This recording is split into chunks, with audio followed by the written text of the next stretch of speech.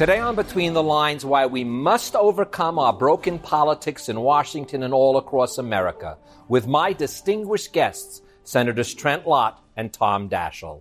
Welcome, I'm Barry Kibrick. Republican Senator Trent Lott and Democrat Senator Tom Daschle, both are former majority leaders of the Senate. Because of the important issues they raise in their book, Crisis Point, I'm dedicating 2 episodes of Between the Lines to get a deeper understanding of why our political system is broken and what we must do to fix it. In this episode, part 1, our focus is on how this crisis happened. In our next episode, we'll concentrate on what we and our government must do to repair the damage. I'm a writer today because I was a reader when I was 11 years old, and it was... You do not need to prove your state of happiness to anybody. Most of these speeches were as much as a month in preparation. The characters, the heroes in this book, are seekers of truth in a story that involves a lot of corruption. You don't get a chance to really talk about what's real, and it's the first thing to do.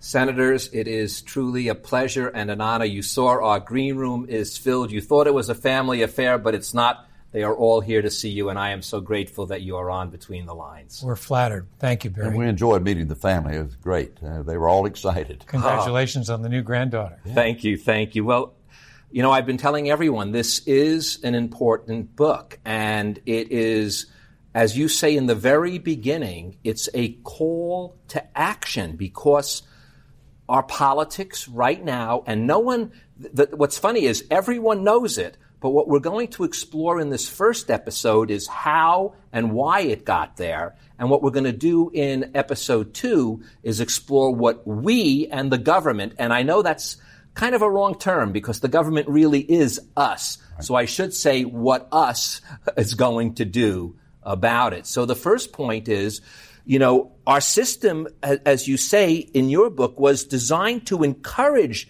this kind of tension and debate, but it has become a plague.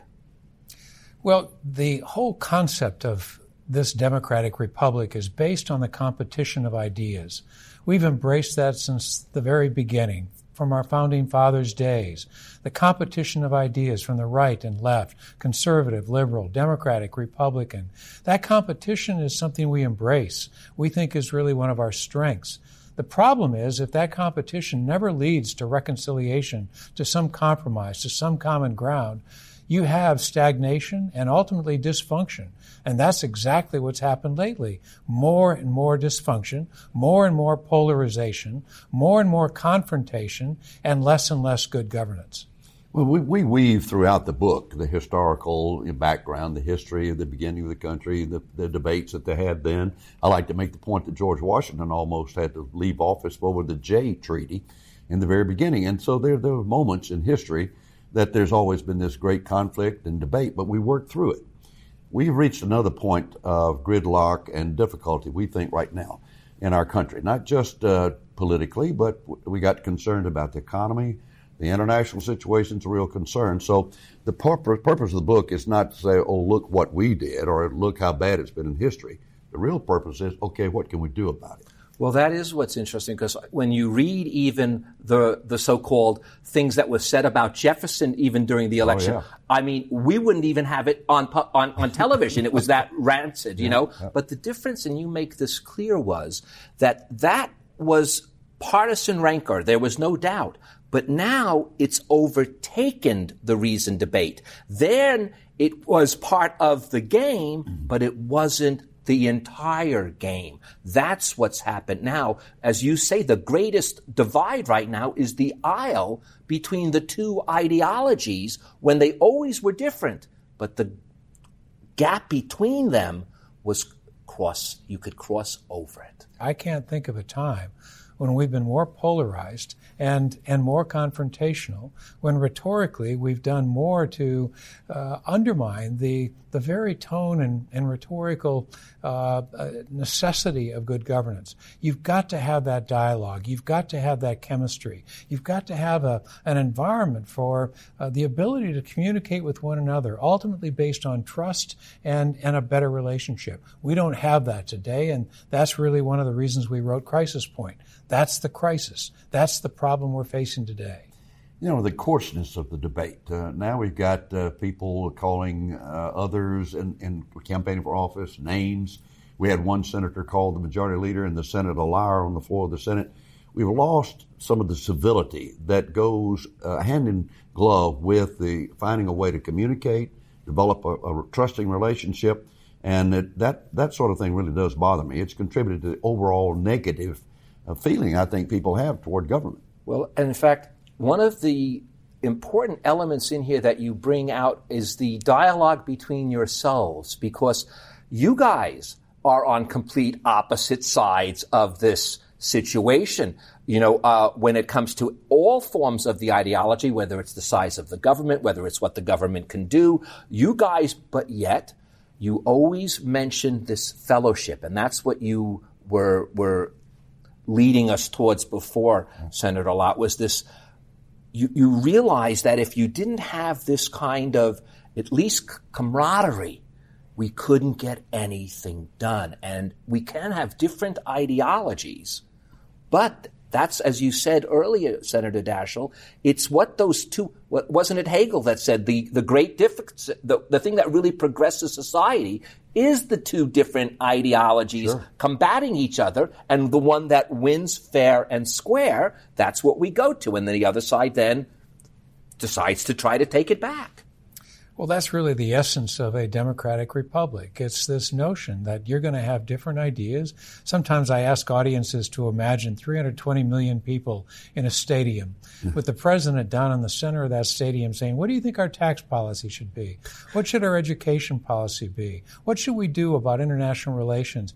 You can just imagine the cacophony of voices and the strongly held views expressed within that stadium of 320 million people. Well, that's actually what the Senate and the House is. It's a stadium. It's our ability to reconcile the many, many voices. It's called the noise of democracy, and sometimes that noise is very screechy, not very good to listen to, kind of painful sometimes. But it beats the alternative, Barry. It beats the noise of violence that you see in Syria today. It beats no noise at all, where in some countries you're arrested and put in jail for expressing yourself. That doesn't mean it's what we should have. We've got to reconcile those voices, but it is the noise of democracy. You know, an important part of leadership is communication. And Tom and I worked at doing that. We talked to each other. And more importantly, as he likes to say, you have to also listen a little bit, use your ears in the debate. And that leads then to when you're talking and communicating, discussing issues and trying to figure out how to get a result, you build up, I didn't agree with Tom on a lot of issues that you noted, but I respected his point of view. And I trusted him not to be unfair with me and to communicate with me what he was thinking, what he needed, and for me to do the same. That's one of the things that we really focus on in the book going forward, getting our leaders to communicate more. That doesn't happen like it used to between the president and the Congress, or between the Republicans and the Democrats in the Congress. For heaven's sake, how are you going to make important decisions about international policy or war or peace or tax policy if you're not communicating and talking and thinking about how you get a result? Well, you guys gave us 5 key things to look at. One is the chemistry. That's basically that camaraderie to a certain extent, that the ability to feel that there isn't such rancor, that we can get along. And we'll go over this in part 2 in detail. The second is compromise, leadership, courage, and vision. I'm going to hit a lot of them in our second part, but one of them in particular, compromise, because compromise is what made this country great. As we said, it is taking both of those massive different ideologies which existed from our founding fathers based on the size of our government. But now, to be a compromiser, as you say, is considered to be an insult. It's considered to be one of the low. In fact, you literally say that now in the Senate and the House, the person who is willing to be a radical moderate he's got to hide and not be seen, or he'll be considered a traitor to the cause. Well, there is the view that compromise today is capitulation. It's held on both the far right and the far left, and members of Congress, to a certain extent, are actually intimidated today to seek compromise because they fear the reaction of some of the hardcore base on either side of the political spectrum today. Yet that's the only way you govern, is to find that common ground. That doesn't mean Trent gives up his position or I give up my position. What it means is that we hold our positions, but ultimately we've got to reconcile those positions if you're going to move the country forward. We're not doing that like we should.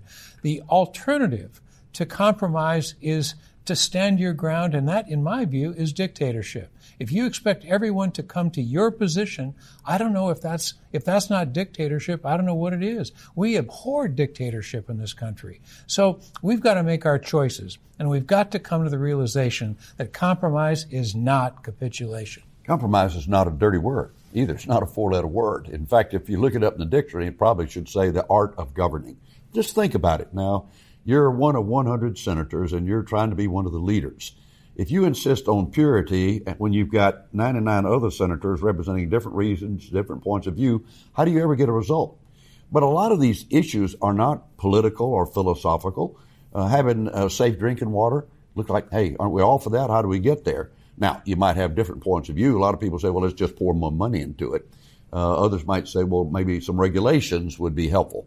But I've been accused of late of being a populist, compromiser, establishment Republican. When did that happen? I mean, I had a very conservative voting record. I still believe the best government is the least government, the government closest to the people. But in order to get there, you have to be prepared to listen to other points of view to get a result. Now, an issue that you say we face, and again, as I was saying before, with some of the papers printed about Jefferson, but the media. The media, and I believe it's Senator Daschle that was quoted in the book as saying this, it has transformed itself from the referee to the active participant. Yeah. So now, and I think it was you, Senator Lott, who said, I like to look at the Wall Street Journal first, and maybe Tom likes to look at the New York Times first, and then we flop them around. But the point is now, with so many sources out there, for the average citizen, even above average, or I don't know if there is. I think actually the average citizen is the greatest citizen one could really be. But it is so difficult to get to a source of truth. You literally now almost have to go more than just two sources to get to the real bottom line. Well, there's a whole series of problems that I think have come with the modern media. One is that within this new context, people not only have their own opinions, but they have their own facts. And you really can't sort them out. The second thing is, as you suggest, Barry, there's a siloization. You tend to go to where you think you can find the greatest agreement, whether it's the right or the left.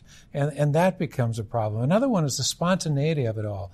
Sometimes it's better to take a deep breath before you say something, but that doesn't happen all the time anymore. Now it's instantaneous communication. Say whatever comes to mind first, without some thoughtful consideration of, do I really want to say that before I actually commit to saying it in writing or in public? All of those changes to the media, in addition to the fact that the media has become the participant, have made legislating and building this chemistry and this relationship and good governance so much more difficult. I used to argue with some of my colleagues and said, the media is part of the problem. I'm not going to go on that talk show. I'm not going to talk to the media.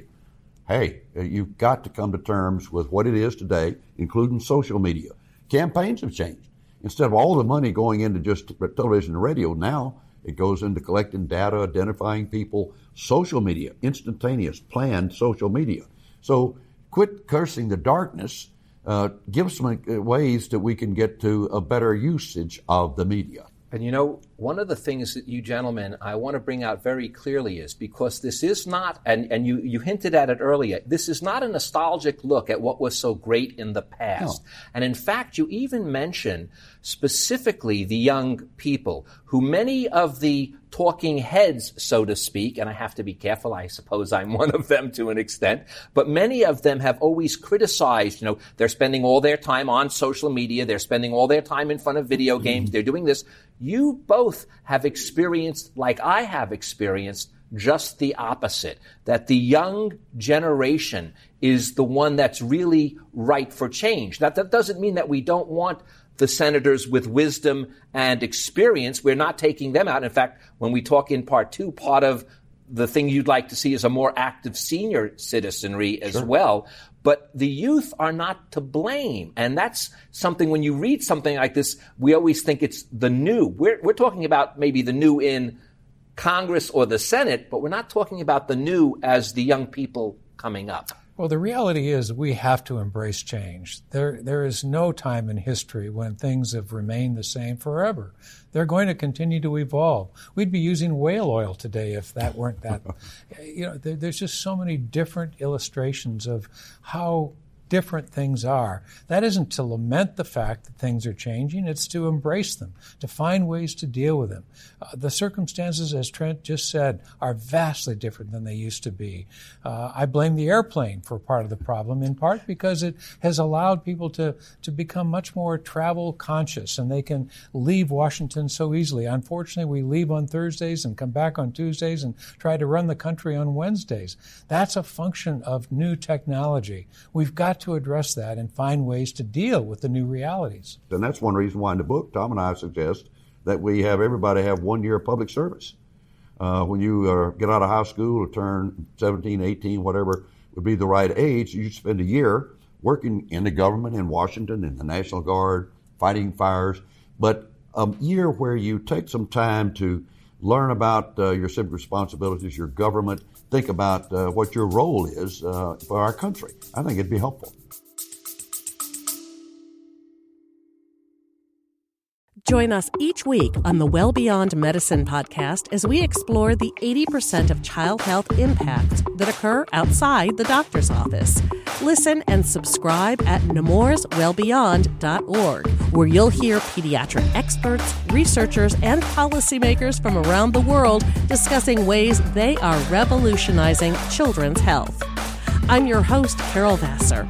Let's go. Let's go. Well beyond medicine.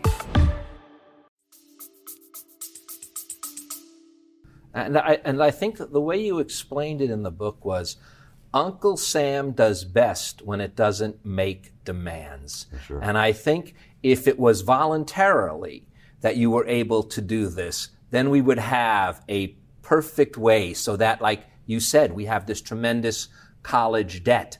What better way if you can say to someone, and again, you don't have to join the service necessarily, although what an honorable way that is to serve, but you can be a firefighter or help a remedial class in school or do this or do that and take a year off of your college tuition payback or half or whatever compromise can be reached. So again, I think it's not forced mandatory self-service, but again, Uncle Sam, as you say, does best when it becomes an incentive to do this. One of the things that I think we all recognize is that we owe a big debt for having won the gene pool. We got to be born in this country. We've been given amazing opportunities that very few people in the rest of the world can experience. I just hope we never take it for granted. There's a wonderful story about Benjamin Franklin once saying that, asking if we'd have a monarchy or a republic. And he said, well, we'll have a republic if we can keep it. Well, we only keep it if we can fight for it or work at it. Many people have fought for it and died for this country. The very least the rest of us can do is to work at it, whether it's working at it in Congress or working at it in the military or working at it in a number of other ways. We've got to do all we can to keep this republic strong. And part of the problems, again, I want to get to, though, because they're the things we need to address in this segment. And this one, we're in the middle right now when this first airs of the primary system. And that primary system is broken. The money required, it seems as if every candidate is in a permanent election. And it's almost embarrassing to us as a nation to watch everyone constantly running for office. That's what it seems like. And you even say in the book that we may not be able to control the money, but we can control at least the time that's spent, because that would in itself control the resources. Members of the House of Representatives are up every other year, but they're really having to run around the clock all the time. And so much of that time is now spent having to raise money. The very dangerous connection between money and legislating that becomes more and more onerous. The extraordinary amount of money spent and the amount of time. We're interrupting programs today we're interrupting commercials with programs on most commercial TV. $5 billion is likely to be spent on the presidential race this year. That's just unacceptable. How can we admonish other countries about the dangers of money and governance if we ourselves are so enmeshed with money today in the system? You just said, how can we impress other countries? One of the things you write about in this book is when, no matter whether we choose it or not, we are the leaders of the free world. And when we are stuck in this muck and mire, both of you feel it's an actual threat to our national security, because they see that we can't get our act together. And if America can't get their act together, why would anyone else expect to? You literally feel that might be one of the greatest threats we face. Whatever happens here is almost automatically sent around the world. Everybody. One of the most often asked questions I get, Barry, when I travel, and both of us travel quite a bit, is what in the world is going on in Washington? How is it that your government, your country, is this dysfunctional? And what message does it send to other countries who aspire to be like the United States? Well, I think you give it in this line, and I don't remember which one of you said it, or maybe it was both of you. We have to do this for our base instead of saying we have to do this or that for our country. Every day I ride into work, I have my radio on to a variety of different news, and that's the constant question and the constant response. What are we going to do for our base? Not what are we going to do for our country. Now, the real challenge to office holders or incumbents in Congress now is in the primary, not in the general election. I never heard this idea, we've got to just go to our base, appeal to our base, until it started, I guess, in the 90s, and it's gotten worse and worse. When I first ran for Congress in 1972 as a Republican in a district where most people had never even seen a live Republican, I wasn't trying to go to some base. I was trying to get everybody I could talk to consider voting for me as a young man for Congress. And they listened. But now you got to be looking over your shoulder and make sure that you're not doing something that's going to cost you your reelection just because of the base in your political party. You know, the irony is that Congress stands at around 15% approval rating right now. But there was a time right after 9/11 when it was in the 80s. It's almost hard to believe that Congress had an approval rating that was that high, 80 or 85%. Why was that? Well, what they saw were people coming together to face a real crisis at that time, too. But they didn't declare themselves to be conservative Republicans or liberal Democrats. What they all said is, we're Americans before we're Republicans or Democrats. And that excited, that united, that energized our country. That's really what America wants to see today, that same degree of willingness to put America first, our country first, and solve the problems our country is facing. And those weren't easy things we were dealing with. We were talking about how do we help New York City recover? How do we help the airline industry, which was in real serious jeopardy? How do we go after the people that caused 9/11? They were and one of them was the Patriot Act. How do we keep track of these people that would attack us? So we were making a lot of very fateful decisions, but people saw that we were coming together, trying to come to the right decision for our country. But both of you gentlemen say that not only is the moral compass missing, but we're heading in the wrong direction and we don't have the mechanisms in place to point us the right way. Now, when we go into part 2, we're going to get into those mechanisms, but that's a key problem right now. That is a problem, and it's really unresolved until we can face the fact that we need leadership. We need to create a new environment, legislatively and politically, in this country. These problems are not going to go away. In fact, they'll become even more exasperated and complex until we face up to them and recognize, really, we've got to face these issues now before they get worse. That's the point of the book, Crisis Point. But people ask me, well, how are we going to change this gridlock and the culture we found ourselves in? First of all, the people need to be more involved. You know, election, people, the turnout, last election, 2014, I believe Thomas said it was like 38.5%. We need greater participation, but we also need some men and women in the White House and in the Congress that will lead, that will say, look, we're going to take this issue up. We're going to debate it. There's some hope. I think the new Speaker of the House, Paul Ryan, has a positive, upbeat attitude. That helps. There's going to be new leadership in the Senate with probably with Chuck Schumer coming in as the Democratic leader. They will have an opportunity to help change the culture if they will lead. Well, Senators, you know, there's enough room for blame, as you say in the book. In part 2, we're going to look at all the solutions you suggest. I want to end, though, with these few words and then close. We must act to preserve what's worth saving, change what is hindering us from progress, and exercise the wisdom to know which is which. Thank you, Senators Lott. Thank you, Senator Daschle. And I want you to stick around. We're going to go to part 2 shortly. But before we do, we go through our second part of our conversations with both of you gentlemen, I want to leave you with these few more words from their book, Crisis Point. We must rebuild what we have lost and create anew what the times demand. It will begin when we harness the natural tension of politics in a productive way, creating an environment that allows for chemistry and compromise. I'm Barry Kibrick. Between what we have lost and will create anew is where that chemistry and compromise resides. Thank you both, Senators. Thanks, and we'll see you in a few more minutes. Thanks for listening. If you enjoyed this podcast and want to hear more, please subscribe or become a patron of the show at barrykibrick.com to keep it going every week. Thank you.